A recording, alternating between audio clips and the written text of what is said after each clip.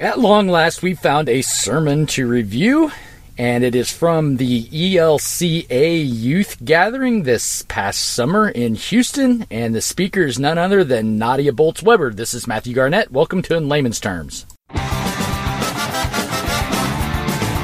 just the likely, not just the lovely, all means all, which means with my luck, I'll be seated at the heavenly banquet between Harvey Weinstein and some racist cop. I have an evil plan to save the world for every man, and I think it's better than the way it's being run. I've been hankering for a sermon review here. Probably you might have realized last week with kind of my desperation move to go to the Babylon USA, but that was still a fun one to go through. Very entertaining. I love the conspiracy theory things, and generally speaking, they're pretty clever. Especially if you don't know anything, if you had no clue, and you're brand new to Christianity, and these guys kind of brought this stuff out, you wouldn't know any different. You think, oh yeah, that makes complete sense. I mean, it all lines up. And look, and the Bible, and so on and so forth. So at any rate, we're going to get to a sermon review here, which we need to take a lot more seriously. This is probably more, not to put it in no uncertain terms, probably more of the threat than a film like Babylon USA, unfortunately. And that's Nadia Bolz-Weber speaking to a very large crowd of Christian youth at the ELCA Youth Gathering this past summer. But before we get to all that, please let me remind you to donate your $50 to our well project in Kenya. This goes to Kibos Hope Academy. Just to give you kind of an update on things, we have purchased some art, or planning on purchasing some art to sell, and those proceeds will go directly to the well project. We're doing okay with it. We need to kind of pick up the pace a little bit. And those of you who have been maybe procrastinating on this, you're going to donate. I understand. I get it. But go ahead and give your $50. Going to be meeting with the board to kind of discuss how to go forward. And we're going to be having Monica Ochoa on for another interview here pretty soon. And I'm looking forward to seeing how things are progressing there with her other projects, and how Hope for the Destitute is moving along and really trying to make a difference in Kenya. And with all the money floating around in the United States, this stuff is possible. It just takes the willpower, the desire to try to do something about it, and it can be done. Somebody puts their mind to it, which is exactly what we're trying to do, and we'll just hang in there with it until we get there, and keep meeting and discussing how we can help those the widows and orphans of the world in a sense, in these emerging countries in Africa. Do what the Lord commands, and Holy Scripture, and what St. James teaches us is true religion, and we should be a part of this. Theology is important. Understanding our faith is very important. But I just saw a great opportunity here with the podcast, being as I don't need to make any money off the podcast. I'm perfectly content driving trucks. I'm not sure what I might start my own trucking company if I ever started, actually making some money off of the podcast. If that ever happened, that would probably, who knows? I really enjoy that. But the point being that that's not how I make money. I enjoy how I make money now, and if I can somehow use this hobby of mine to help others out, then so much the better. So please do consider giving to the Well Project. We're asking for a one-time $50 donation, but if you wanted to break that up into 5 payments of $10 each, or 10 payments of $5 each, doesn't bother us at all. On the GoFundMe, it doesn't cost you anything, really. And it doesn't cost us anything to do that. So if you went to the GoFundMe and you gave $5 this month for the next, 50, so 10 months, whatever it is. Am I doing that math right? I can't add. But anyway, that's beside the point. Give $5 for however long it would take to make it 50. That would be great, or better. That would be fine. So, but that's just where we need to get there. And like I say, with the amount of listeners we have, scant few though they are comparative to many popular podcasts, YouTube channels, and etc. out there. We're not huge, but we've got enough people listening. I know for a fact that with the analytics that this is very doable. It's just going to take the motivation and the willpower for us to see it through. So please do give to the Well Project, and I thank you for it. Okay, so Nadia Bolz-Weber is going to give us a sermon here that I think is both telling and confusing all at the same time, which is kind of how postmodern Christianity goes, but we're going to try to sort it out for you, lay this ugly bag of snakes out straight, and tell you what's going on here and why certain parts of it may be confusing. It may be confusing in her own mind as well, but I doubt it. I'm pretty sure I've got a good bead on where she's going with this, how it fits really with her worldview ultimately, and how we can understand this and why it is a threat to our youth. Socrates was accused of corrupting the youth. I'm pretty certain that Nadia Bolz-Weber is corrupting the youth. Having worked with youth for many years myself, I know how they hear things. It's astonishing to me when I would give a sermon or give a lecture of some sort, what these children would walk away with. And then I would find out they did this with what I said, and I'm, because their parents are calling me up going, Matt, you said this to the kids, and now my son or daughter has done this. And I'm going, what? They did what? They what? They did? How did that happen? And then the parent promptly explains to me, well, you said this, and they took it this way.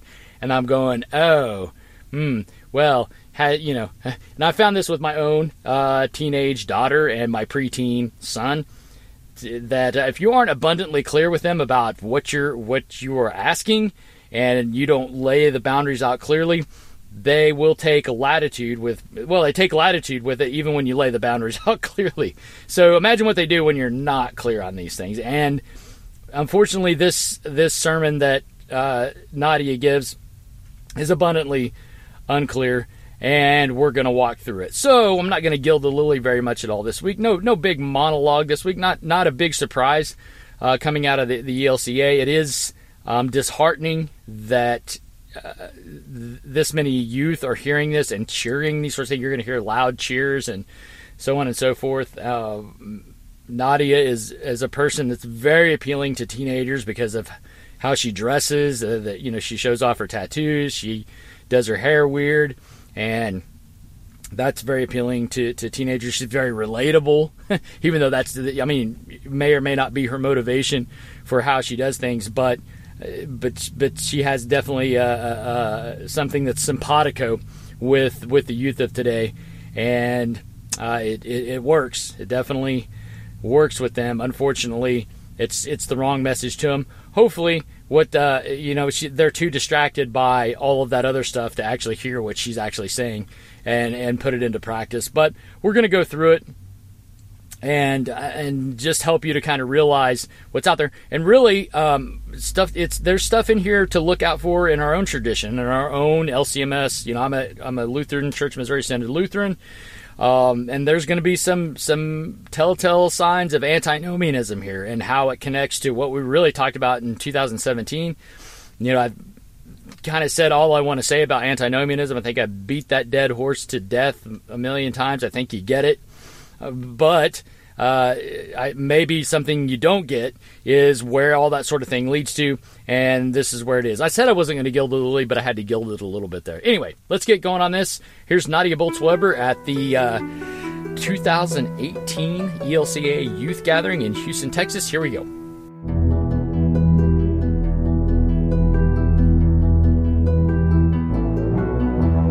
My favorite part of the baptismal liturgy is when we are asked, do you renounce the devil and all his empty promises?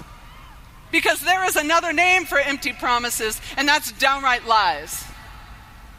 We Christians who follow the chain-breaking Jesus of Nazareth, we stand up and we renounce lies. So in closing, let me ask you something. Beloved of God, do you renounce the accuser and all his lies and empty promises? If so, say, I renounce them. Do you renounce the lies of white supremacy and its demonic legacy in this country and at this moment at our borders? Do you renounce the lies that if you get a B in chemistry, it means you are suddenly consigned to a grim future? Do you renounce the lies that your body isn't already perfect and made in God's image? Do you renounce the lies that only able-bodied people are worthy of taking up room on this planet? Do you renounce the lies that try and convince you that your current reality is your ultimate reality?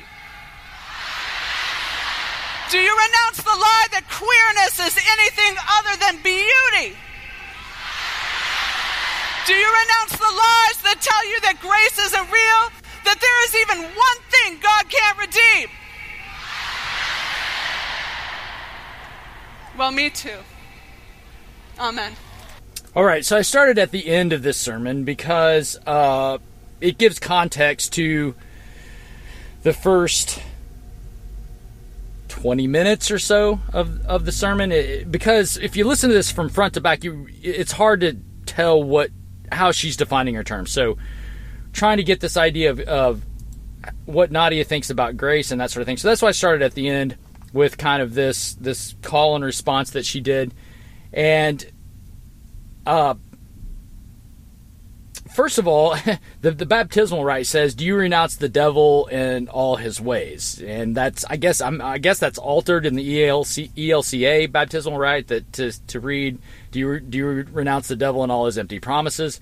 I'm not sure about that. I haven't read their baptismal rite. I know ours, I'm fairly certain, says, "Do you renounce the devil and all his ways?"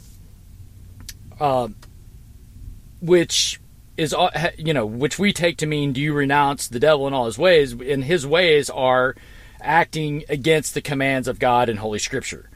But for Weber, well, is that what it means? We'll see. We'll see as we go through this sermon. And, the lies of the devil are, for Weber, I think, are not temptations to break God's commands. They're something else. They are the legacy of white supremacy in America, which is being fleshed out at our borders right now. I'm not sure what she means by either of those things. The legacy of white supremacy in America. Well, and we've talked about the whole what people mean when they say white. I don't know if that's something she's picked up on or if she knows what it means. I mean, my considered guess is she knows what she's talking about when she says white supremacy, and what they're talking about is Western liberal capitalism. That's white supremacy. That may be what she's talking about, and she's doing it in reference of out our borders. Is she talking about the separation of children from parents? Enforcing border laws, having borders? Not quite sure there. But according to Nadia here, that is a lie of Satan. Also, another lie of Satan is getting a B in chemistry, being consigned to a grim future. Another lie of Satan is that that your body is not already perfect and made in God's image. I'm not sure if I caught that particularly right. I think she said your body is, the lie of Satan is that your body isn't perfect and made in God's image. So, whatever body type, shape you have is perfectly fine. Only able-bodied people are worthy of taking up room on this planet. That's another lie that Satan says. Your current reality is your ultimate reality. She kind of talks about this throughout the sermon, so I'm not going to really address that too much. That queerness is anything other than beauty. That's a lie of Satan, according to Nadia here. That grace isn't real. That there isn't one thing that God can't redeem. All right, so a few points on this. If we don't have God's commands, we will make up our own. Postmodern Christians, like Nadia here, have truths and they have commands, The whole nihilistic word game where there's really no meaning, where nothing has meaning, it has an infinite number of interpretations, can be interpreted anyway, which leads to ultimate nihilism. That's the sleight of hand. That's the game they play in order to get their truths and commands across, if you will. And we'll kind of explore that as we go on. And we've talked about this in the past as we've talked about postmodernism. But let's take each of these things that Nadia claims to be lies and see if they have any biblical merit. First of all, the legacy of white supremacy in America, especially being played out at the borders right now. Is there any scriptural merit to it? Well, if she's talking about the idea that people who are quote-unquote white consider themselves to be the superior race, then yes, that definitely has biblical merit. I mean, if I thought of, I'm German, if I thought, and I'm, fairly, blonde-haired, blue-eyed type of German, if I thought I was a superior being because of my genetically determined appearance as compared to other people, yes, that would be a sin, according to Holy Scripture. However, if she's talking about Western liberal capitalism being a sin, or being white supremacist, I have a hard time making that connection. So I'm not sure where in Holy Scripture you might make that case. How about the getting a B in chemistry consigned to a grim future? Well, again, this is, as I mentioned in the outset, teenage children have well, we all have this, but teenage children in particular, I think those of you with teenagers would know this, have a particular propensity to hear what they want to hear. And for her to say this, I can guarantee you there's a grip, if not a lot, of the teenage children out there going, there's two groups of them. One, the group of kids who don't make such good grades going, oh, good, doesn't matter what kind of grades I make in school. The other group of kids going, well, I'm busting my rear trying to make straight A's, and that's really just not that important. So I'm going to stop trying to do that. That's pretty much the two groups of people that you have out there. And then you've got a few out there who are these perfectionists who made straight A's up until the last semester, and they made a B in chemistry, and they think it's the end of the world. Those people are few and far between. That's your overachievers who are trying to, overachieve. And when they make a B, I've been there. I've been an overachiever. I know what that feels like when you make a B in something and you just think it's the end of the world. Those are fairly few and far between, but maybe she's trying to hit those people.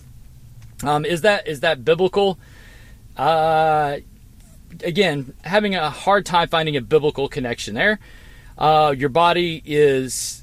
This one I didn't get. I don't know if she said your body isn't already perfect and made in God's image or is already perfect. I don't know where, because I know what her stance is on transgenderism. That's outside of this sermon. So I'm drawing on other experience.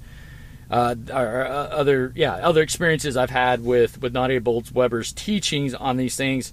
And so I think she said your body isn't already perfect and made in God's image. That's a lie of Satan. Okay, so in other words, if you're big boned, you tend to be a little bit overweight or something of that nature, and you're down on yourself because of the way you look, then yeah, if that's, if you're down on yourself because of that, then sure, yeah, that's Satan coming in and telling you you're not as worthy as somebody else who's thin and beautiful. That is a lie. That's just not true, and I think that has absolute biblical merit. There, we can make all kinds of connections there. That God loves the unlovely. Not even loves the unlovely. God created you, so He does love you, and so there's no question about that. I think that's the point she was trying to make there. And only able-bodied people are worthy of taking up room on this planet. That's a lie of Satan. Yeah, I completely agree with that. Because in our present day and time in the United States, unborn children aren't worthy. I mean, they're not able-bodied at all. They're not doing anything. They're just taking up space in the mother's womb, and we don't think that they're worthy to do that. We also don't think that the elderly or the disabled, there's pushes in all kinds of Western countries to abort Down syndrome children. That's evil and that's sinful. And so I would completely agree that that's biblical. That your current reality is your ultimate reality. Too vague to really say. Not sure quite what to do with that. So I'm just going to leave that one. That queerness is anything other than beauty. That's inherently unbiblical. She's talking about homosexuality there. And homosexuality is ugly and sinful. It's not beautiful. And we'll talk more about that later. So obviously she and I disagree on that one. And she has no biblical... there's no way she, from Holy Scripture, can argue that's a biblical point. That grace isn't real, that there isn't one thing that God can't redeem. That's absolutely biblical. All right.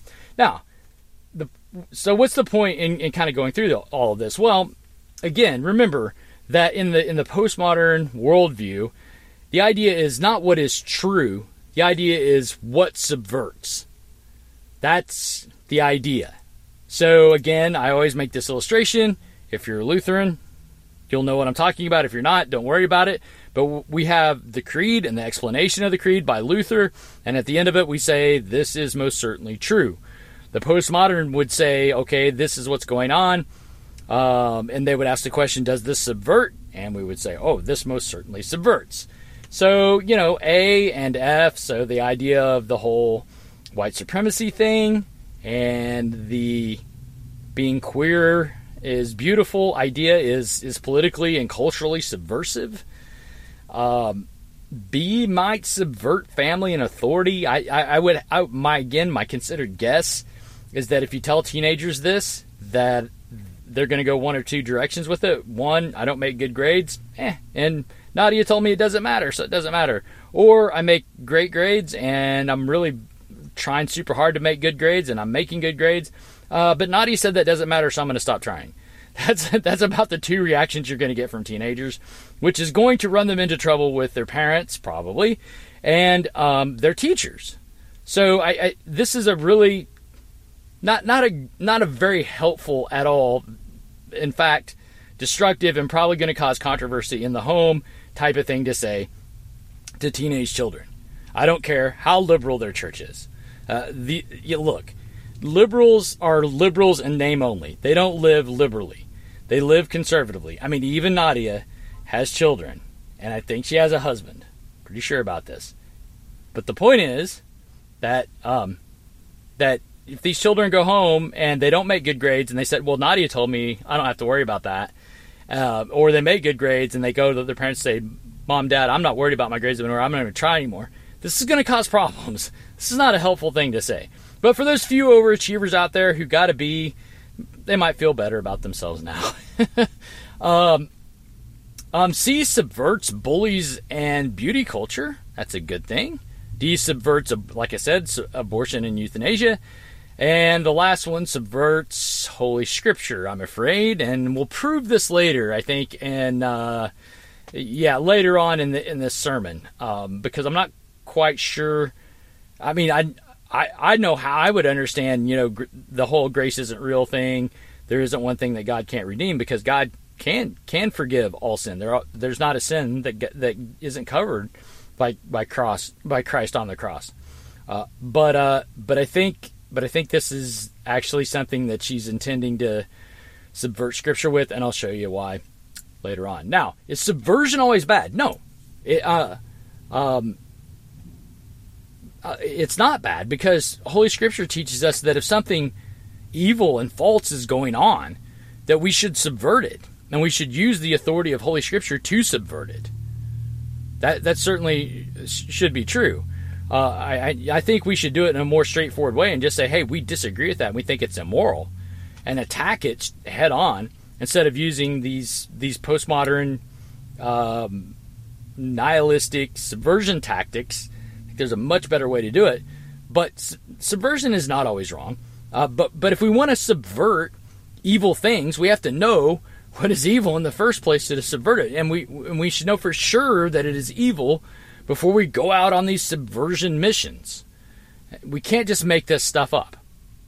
All right, and so really, the end of this sermon sets the whole table for the rest of the sermon, and it's instructive to us where she's at, where she's going with all this, the thrust of her message, and as we evaluate this biblically, is this something that we want children to be taught? Is this something we should buy into?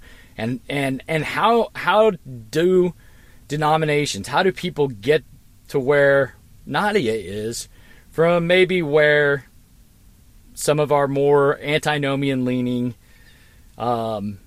Christian friends, Christian teachers are around us right now? Because I think this is something that is going to really throw the church off track. I mean, the ELCA is not exactly a thriving denomination right now, let me tell you.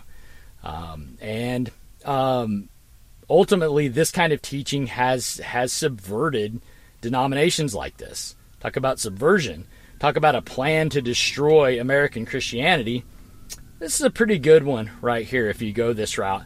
And I'm not sure, I would be astonished if I were to find out that Nadia Bolz-Weber's game plan was to, hey, I am so glad that I have been ordained as a pastor in the ELCA, because from here I can really take major pot shots at the church and work to help eventually destroy it. I'd be shocked if that was her motivation, but you never know.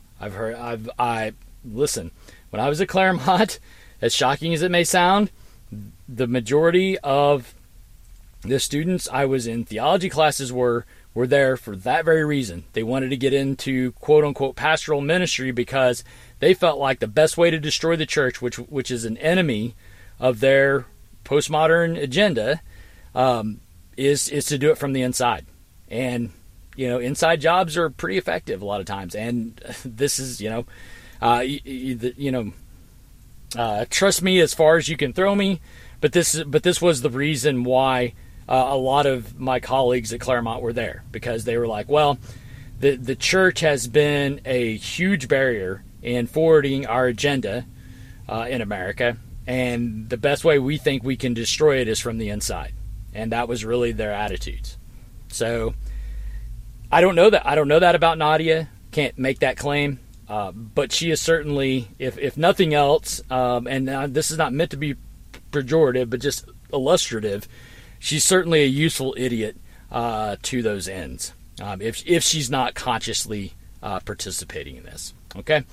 Let's go back to the beginning of this sermon, and in light of what we've kind of covered here, engage the rest of it. Angry teenage kid with a substance abuse problem.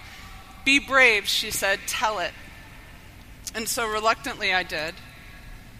And of all the inelegant things I wrote about myself in that book, publicly admitting to drug use and alcoholism, deceit, sexual indiscretion, misanthropy, pretending to be a hero, the pain and alienation of my youth was the one thing that made me think, if I tell this, I might die. If I show what's under the tattoos, no one again will believe that I'm tough. But the truth is that my daily reality at your age was name-calling and bullying and social isolation because I looked like a freak. Okay, so she's talking about her book called Pastrix, and she's rattling off these rebellious sins. Now, this seems to be fairly common among youth speakers. I'm not sure how much I did this when I was a youth pastor. I don't know. I've got tapes of my old sermons. But the point being that this seems to be something that youth speakers try to do to show, hey, I was this rebellious, misanthropic, kid who graded against the system because of certain aspects of my life. And instead of saying that was really these were really terrible mistakes, these ended up haunting me later, I did things that I still regret to this day and are not good for me, aren't good for my soul, aren't good for my psyche, etc. They just kind of gloss over it or make excuses for it. Now, Nadia started off telling about a medical problem she had up until the age of 16, which caused her to be bullied. And that is something for which we should have sympathy. And I think that's something that is good to tell children. I mean, if you're a famous speaker and you said, hey, I was bullied too as a teenager because of something I couldn't help, that's something that's important, because that does give comfort to people to say, hey, I'm not alone in this. But making excuses for dealing with that sin, or not dealing with that sin, but dealing with something that you're born with you couldn't help, is not the route to go. No to bullies. First of all, you're of the devil, and if you bully people and bother people because of something, because of anything, even if it's a blatant sin. I mean, this is something I think the church has made a mistake on with the whole sexual revolution, is we have demonized these people in some ways. And our society at large has demonized them. And that has resulted in the tensions we have today on this matter. It doesn't matter what the human being, what condition the human being is in, whether it's something they've inherited or were born with, like a condition like Nadia was, or whether it's something they've done to themselves. They still deserve our compassion, and they still deserve grace. They never deserve to be bullied or maligned or anything of that nature, because, as Nadia very well points out in this sermon, this is something she does very well, is preaches that, hey, we are all sinners at the end of the day. And to even tease somebody about their sin is wrong, because you too are a sinner. So for you to think that you're better than X, Y, or Z sinner is, that's not biblical at all. And Nadia does a great job of pointing that out. So if you think because you've gone to church your whole life and by God's grace have walked the straight and narrow, that you're somehow superior to somebody who hasn't, then you're in for a rude awakening. The Holy Scripture teaches that pride goeth before a fall, and that is simple pride, because all of us are, at the end of the day, sinners, and this is what we confess in our Lutheran churches. And this is one thing that Lutherans, confessional Lutherans, are in danger of. We're in danger of being Pharisaical. We really are. And that's something we should guard against. And Nadia is warning us about that here, and we should take that warning seriously. We shouldn't just blow this stuff off, because when we don't take that seriously, then I think sometimes the reaction is what we get from Nadia here. Now, the majority of what she says is wrong, but this is something that we should watch out for. We should be very cognizant of and realize that we are deeply flawed, no matter how long we've been going to church, no matter how good our marriages are, these sorts of things. Those are good things, and we should admire those things. We should laud them. We should continue to pursue them. But the minute we think that we are without sin, we've got a problem. We've got a problem. We're not looking at our own lives with much discrimination, if that's the case, and especially if you are teasing people because they are struggling with sin, even though they're struggling with it. If you're giving them a hard time and you're looking down on them, then repent. That's wrong. You shouldn't be doing that. I don't care what the sin is. You shouldn't be doing that. All right, and that's part of what Nadia is reacting to here, but I think her reaction is an overreaction. Okay, now, to those of us who are bullied, if we are bullied, I've never been bullied in my entire life, really. I just wouldn't allow it. If you tried to bully me, I'd punch you in the face. That's just how I was, and I always have been. If anything, I'm more prone to bully.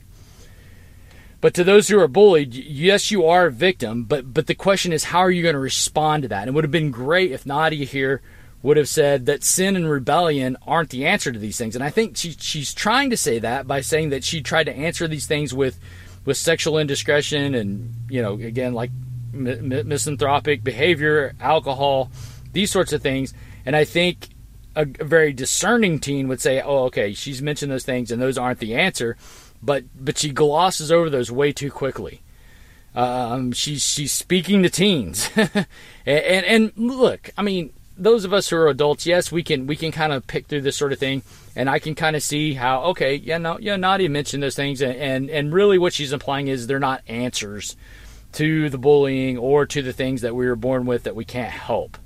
However, she needs to be explicit with this. I think just across the board, not only with teenagers, but with everybody. Bullied teenagers are going to take from this, just like with the grades thing. They're going to take from this kind of message, really what I need to do is be more like Nadia. If I'm being bullied, then I need to go ahead and do the rebellion thing. And, look at her now. Look at all of her tattoos. Look how cool she looks. And she's up here speaking in front of everybody. I want to follow her path. Well, she should be discouraging people from following her path. Because it's not clear to me that she wouldn't say, well, maybe that's the path you need to go down so you can get to where I am. That's the thing. It's not clear to me as an adult. Now, to teenagers, I am absolutely certain that they would look at this situation and go, oh, well, this is what's going on with me. This is what Nadia did with it. She rebelled. She tried all these other kinds of things. And so when I get home, that's what I'm going to do. And even if you are a parent of a teenager that goes to an ELCA church, if your teenager comes home and has as their mission to rebel, this is not going to be good times for you. It's not. And so, let me just put that out there. If any of you are listening and who have teenagers who are struggling with such issues, no matter what church you go to, if they start going down this way, this is not going to be good times for anybody. And I think Nadia is irresponsible at best to put things this way. Not for nothing, but so that memoir I was talking about was titled Pastrix, and I tell you that because the word pastrix was literally an insult that conservative Christian bloggers used to lob my way. Because they wouldn't use my title, Pastor Nadia Bolz-Weber, because they didn't think girls should be pastors. So as an insult, they called me Pastrix.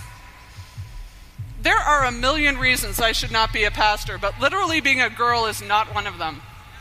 Okay, so I disagree with that.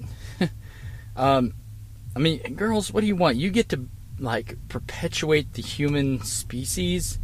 We just want to be pastors, and not all of us guys, but I don't know. Anyway, not going to relitigate that whole piece of Holy Scripture, but I will say that those bloggers, those angry Christian conservative bloggers, whatever you want to call them, they gave Nadia the title Pastrix. That's not helpful in any way, shape, manner, or form. And in fact, this is something that I need to work on and be very cognizant of, because when I'm doing this kind of thing, it's very easy for me to lob ad hominems at people and make fun of them and tease and bully. And that's not the way this is done. If it does, and it doesn't matter if whoever you're arguing against uses those despicable and sinful tactics. It's not for us to return the favor. That's not the move. That doesn't further the conversation. It's not helpful, and it's not Christ-like. It's not how Christ ever argued. He always argued on the merits of God's word. Not one time in Holy Scripture can you find me an instant where Christ used a pure ad hominem against someone like that, and it's just not helpful. So Nadia's right to point this out, and I am trying to be generous to her, and I think that's what we need in this day and time when the conversation is so vitriolic and so it's so divided and divisive, and it's almost like we can't even talk to each other because we're them and they are those other people, and it's nonsense. And this sort of thing that's done is not helpful, and it just continues to further divide us, not help us to communicate. Then this God created every one of us in the male and female image of God. God shared with us God's own image, something so holy that it could never be harmed, never be taken away, a never aloneness, an origin, a destination, a source code of grace. I was thinking this week that the thing that keeps me so obsessed with grace is the way that grace is related to truth. Because when we trust in grace, we're unafraid of the truth, good or bad. There's no reason to fear. For example, like it feels good to be inspired by other people, to admire their accomplishments and be dazzled by their virtues. And there's nothing wrong with that, but what I really want is to not feel so alone. And while I might feel inspired by someone who's good, I only feel less alone when someone shares their failures with me, the things they struggle with, the parts of themselves that are like more jagged than smooth. There are many of us out there who know that while so much spirituality and religion and self-help is nothing less than an attempt to like smooth out our rough edges, it just so happens that the jagged edges of our humanity are what actually connect us to God and to one another.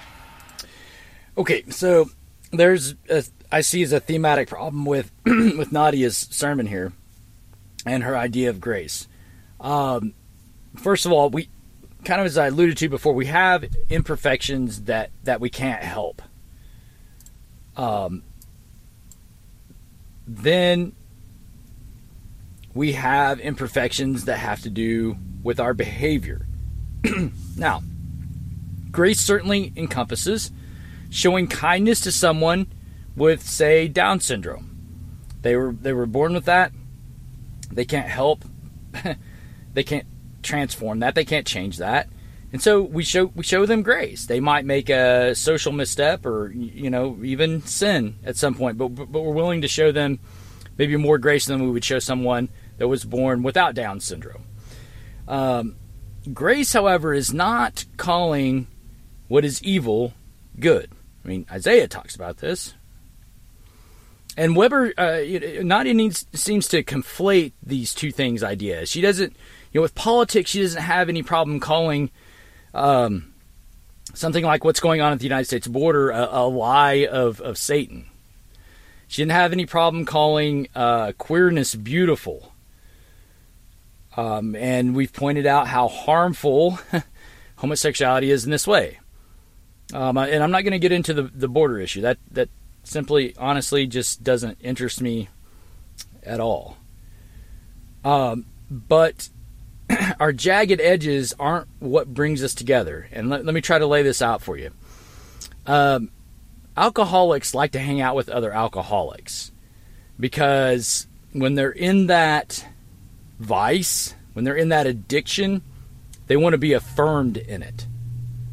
And so if you're an alcoholic, you hang out with other alcoholics, you drink, and you feel like, hey, nothing wrong with this, nothing wrong with me, I can just keep doing what I'm doing. And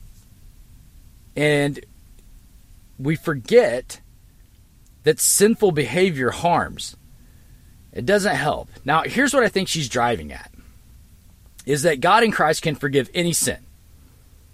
And that it is helpful to hear how someone who was engrossed in a difficult sin and how they overcame it.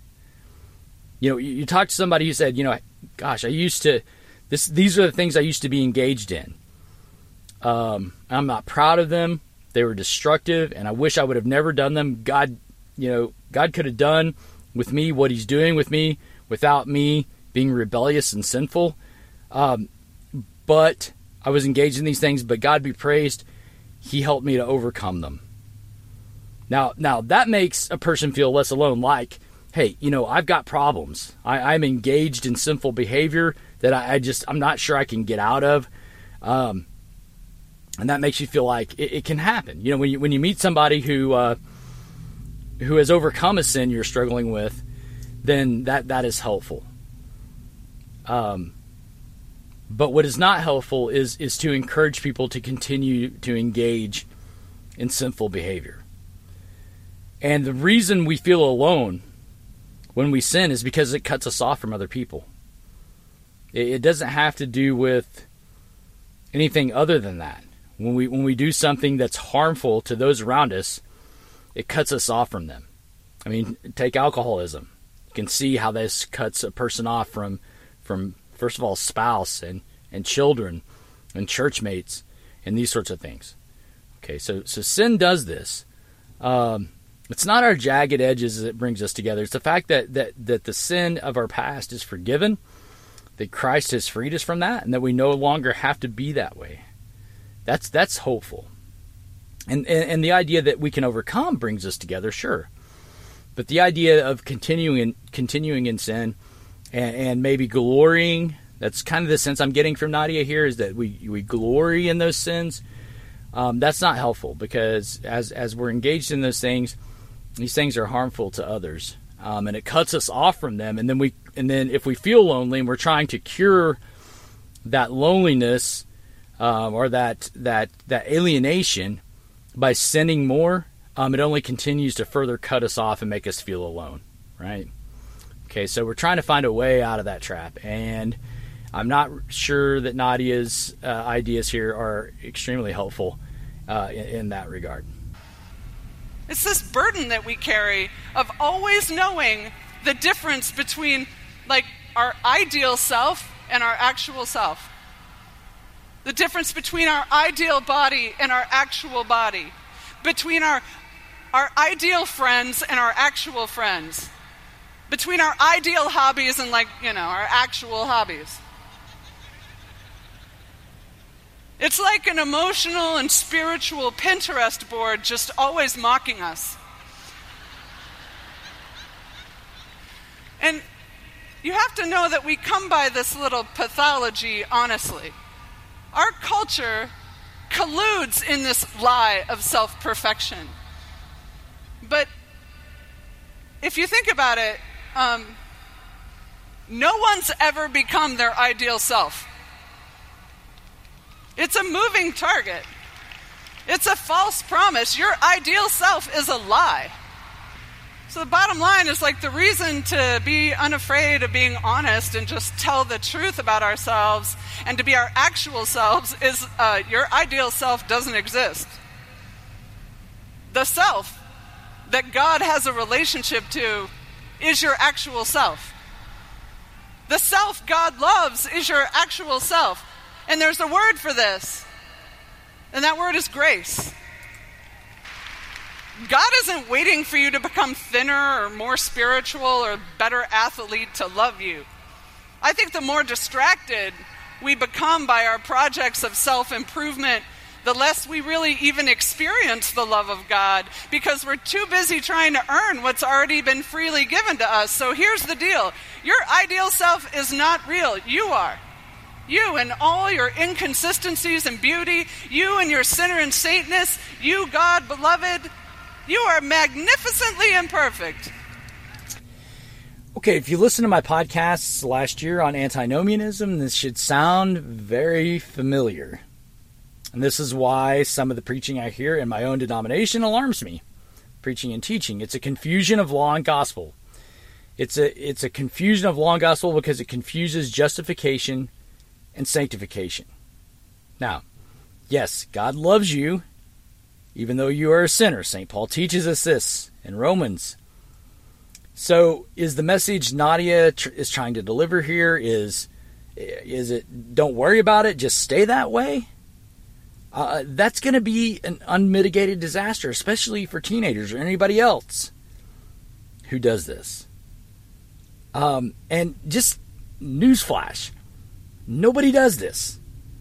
Even Nadia has spent her life trying to improve herself and get better. She mentioned her litany of sinful behavior, substance abuse, sexual promiscuity, etc.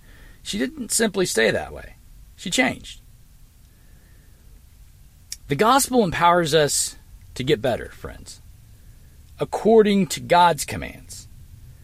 And that may mean if you're grossly obese, you might have to work hard to do something about that. Now, that doesn't mean you succumb to kind of this beauty cult that our culture has put in front of us. That's not what it means. It doesn't mean if you're just, your body type isn't the Hollywood, size 6, whatever. That's not what I'm talking about.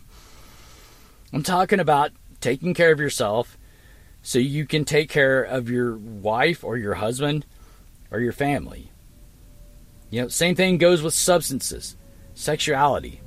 Men, good husbands, have to keep it together.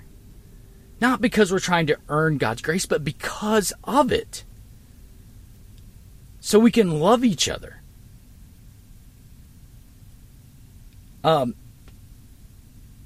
It's not loving to say, oh, I'm just, whatever, pick your sin.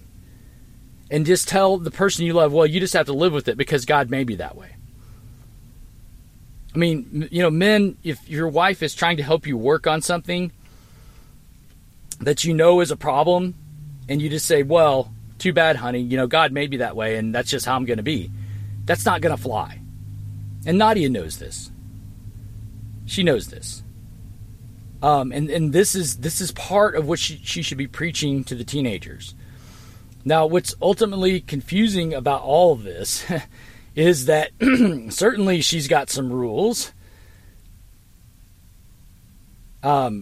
Certainly she's got some ideas about this. And, I'm going to bring that out here, and then we've got to close it off for this week.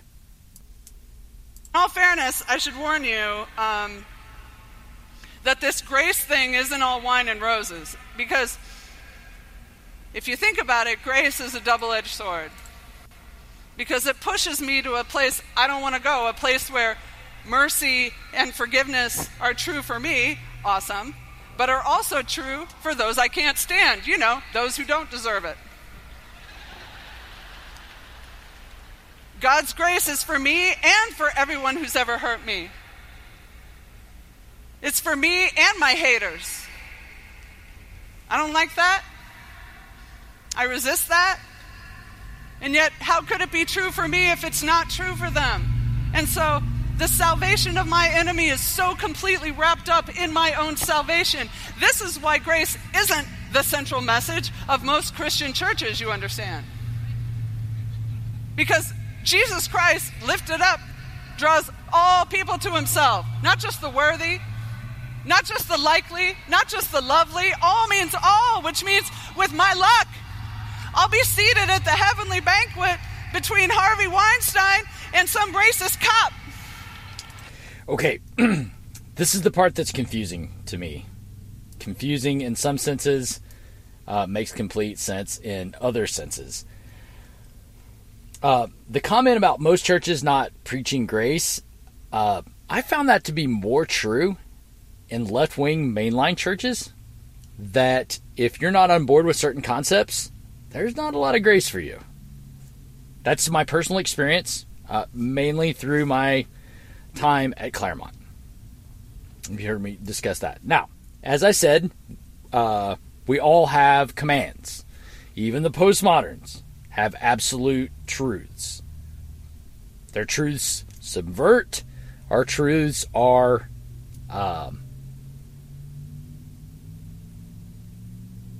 propositional truth. Okay. Now, according to Nadia's view of grace, what's the difference between a racist cop and a transgender person? See, if I put this question to Nadia, there would be fury. And I've put this question to my postmodern Christian friends, and it's, let me just say, it doesn't necessarily end well. Now, are they both sinners? If not, why not? Is it because Nadia says so? Well, Nadia says no, the transgender person is not a sinner because that's how they were born. The racist cop has chosen to behave in that way. Oh, now wait a minute. Has not a transgender person chosen to behave in a certain way? Yeah, but their sin's not hurting anybody, and we can talk about that in a minute. But Nadia would say, no, they're not both sinners. But I would say, yeah, they're both sinners.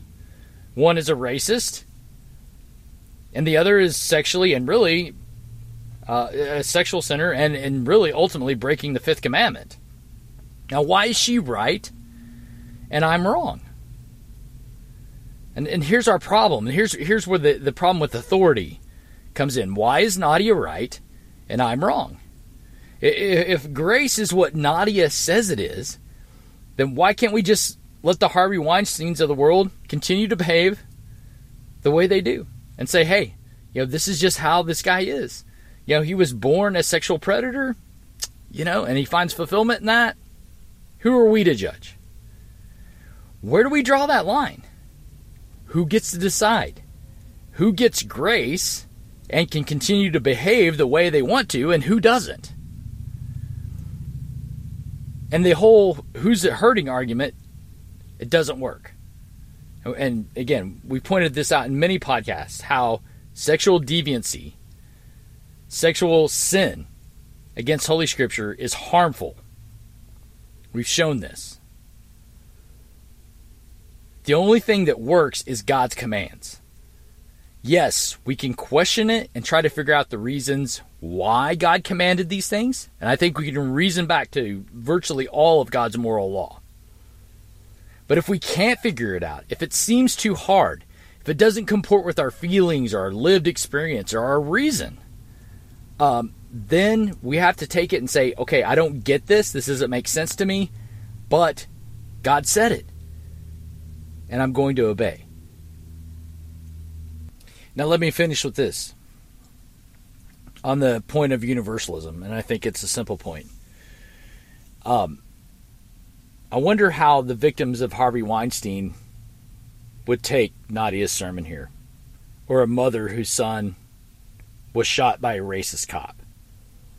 I wonder how they would feel about Nadia's theological positions here. That doesn't seem terribly compassionate. That aside, Christ died for all sin. He does draw all men to himself. Sadly, men reject the gospel of our Lord Christ. And that has eternal consequences. Nadia wants to have the luxury of having her cake and eating it too, in a sense here. That she wants to judge sins on this earth temporally, but reject the notion that they have eternal consequences. At any rate, got to close it off for this week. Probably brought together the whole idea of the antinomian postmodern idea, hopefully a bit here for you folks. But, because it's there. It's definitely there. And I think that's why I'm worried about antinomianism and why I'm more worried about postmodernism. So anyway, please give your $50. You can do it in increments, like I said before, to the Kenyon Wall Project, and listen to us on KNNA The Cross. And we'll see you next week with an interview from Monica Ocholo. Take care. See you then. Hey, preacher man, give me the gospel. It brings salvation to those who believe.